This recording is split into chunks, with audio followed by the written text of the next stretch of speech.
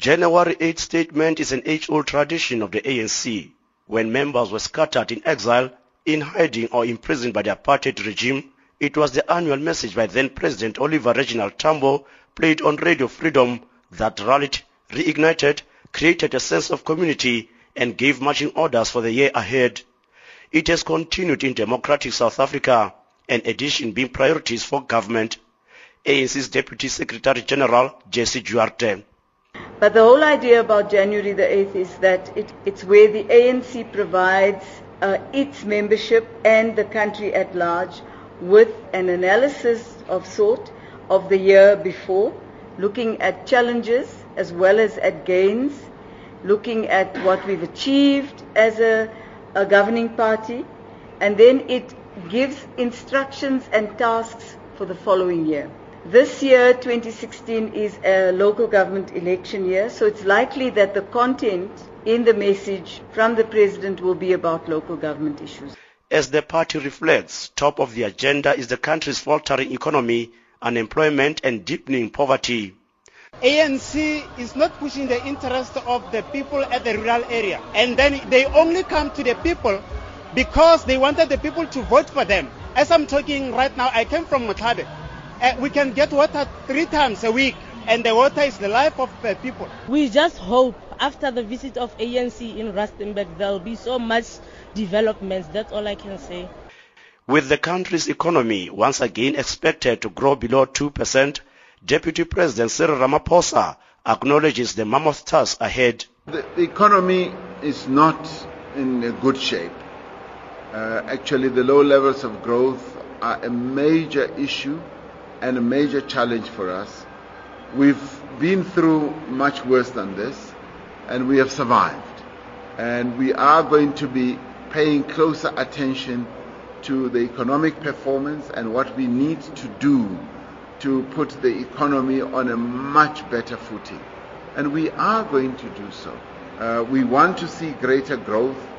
The situation in which we are now, with the high levels of unemployment and poverty, is not what can please anyone or any government in the world.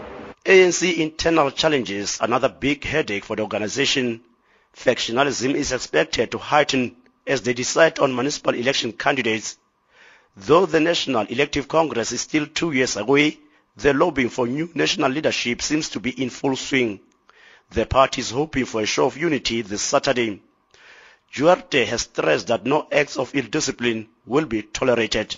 One of the things we want to caution our membership now is that we will apply the ANC's constitution very strictly.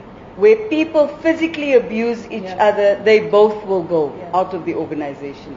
If people abuse the ANC's goodwill and try to buy votes, that is also going to be something that we will start really taking on very seriously, and people will have to excuse themselves from our organization. The message from the leadership is unity. Relations with its allies are also strained both at national level and in some provinces. SACP and COSATU are trying to assert themselves as equal partners within the alliance, demanding to be included in key decisions and deployments. The recent disagreement was over changing ministers for the finance portfolio and caused by the ANC Youth Wing for SACP General Secretary Blaine Zimande to be fired when the student demanded a zero increase in tertiary fees. Their ire intensified now when the ANC announced they will not be giving messages of support at the January 8 rally. COSATU President Dumo Dlamini says the decision is tantamount to snubbing alliance partners.